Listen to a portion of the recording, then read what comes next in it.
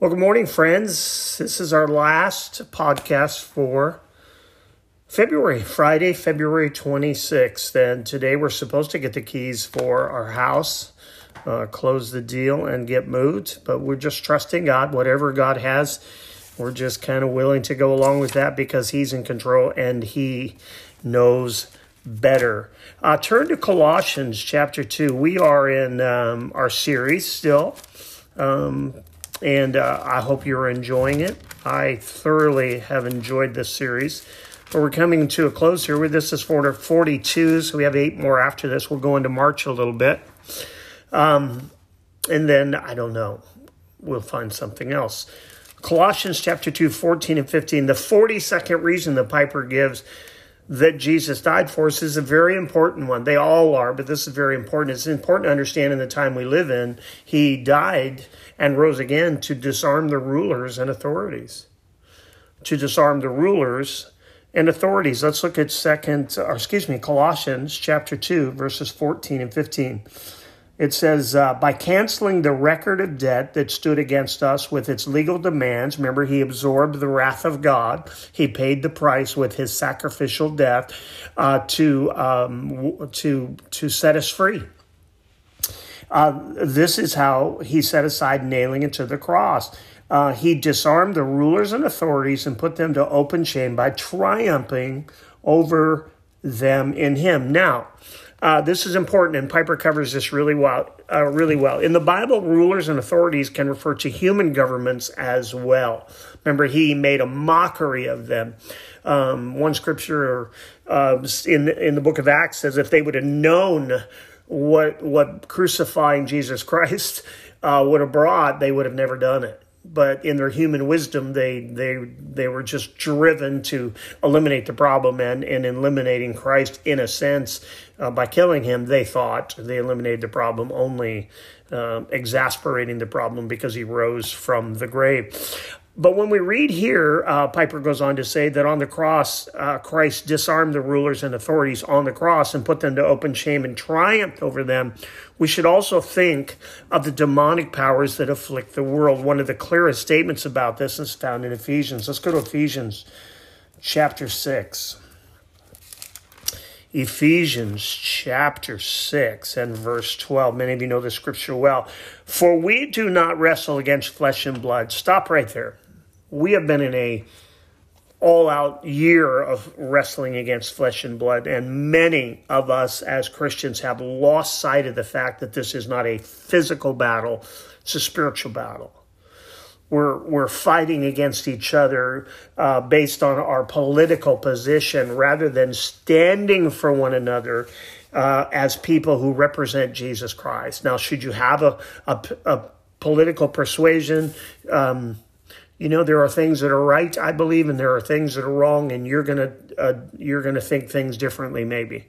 But I'm not going to divide from you based on my political persuasion. I'm not going to pray for you differently because you may not agree with me politically. There may be times where I'm upset. There may be times when I'm in the flesh and I get angry.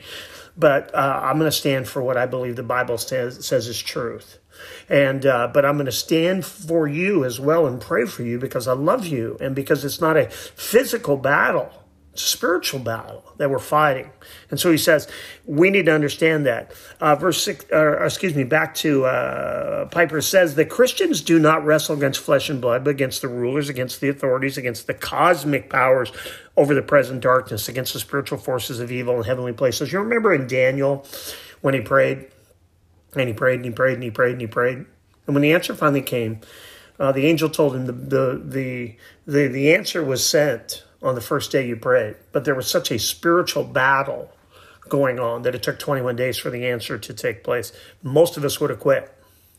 Daniel did not, and the answer came. And the answer came and was provided, but it took a spiritual battle. Let's go back to Piper. It says 3 times Satan is called the ruler of this world. The ruler of this world. Just as Jesus was coming to the last hour of his life, he said this. Let's look at John chapter 12. 3 times he's called the ruler of this world. People forget that this is a battle and this world is a spiritual battlefield. Look at John chapter 12 and verse 31. Now is the judgment of this world. Now will the ruler of this world be cast out. In his death and resurrection, he defeated the ruler of this world. Write down a couple more scriptures. 2 Corinthians 4:4, the God of this world has blinded the minds of the unbelieving so they can't see the grace of God in the face of Jesus Christ. And John 14:30 as well, another place where he's called the ruler of this world. The death of Jesus, back to Piper, was the decisive defeat of the ruler of this world, the devil. And as Satan goes, so go all his fallen angels. All of them were dealt a decisive blow of defeat when Jesus died. Even when Jesus was alive and he was dealing with demon possession, you'll remember that on many occasions the demon says, have you come to torment us before the time? Even they knew that there was a time coming when they would be tormented and the work would be finished. Let's go on. Not that they were put out of existence. We wrestle with them even now. We wrestle with them even now.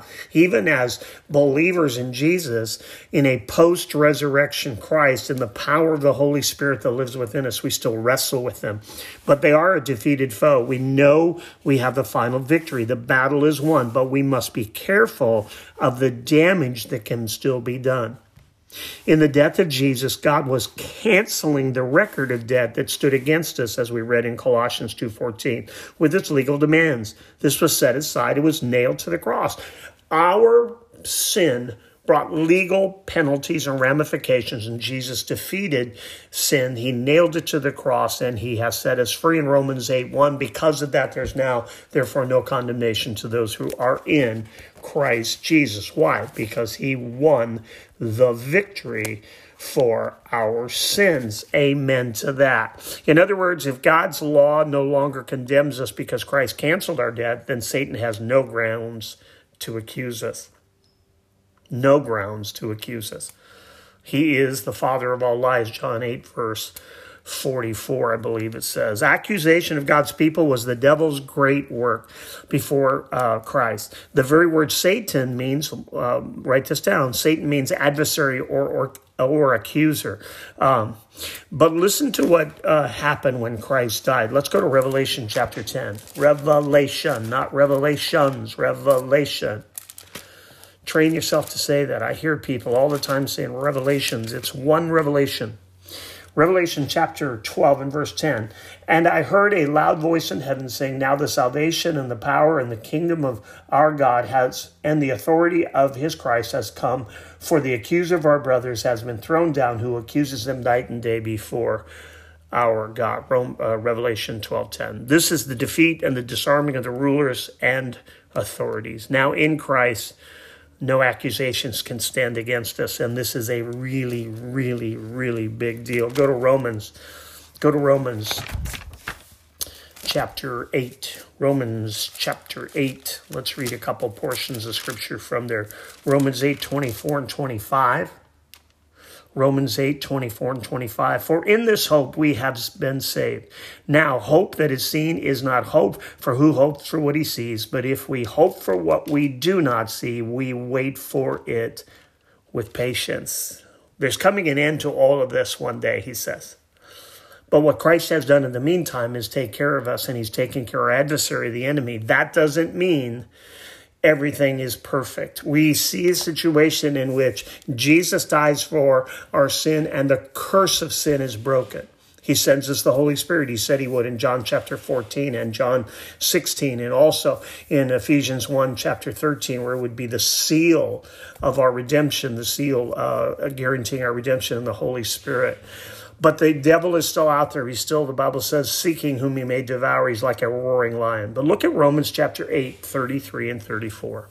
Romans chapter 8, 33 and 34 as we land this plane.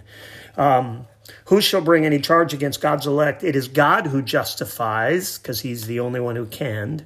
He is the righteous judge. Verse 44, who is to condemn?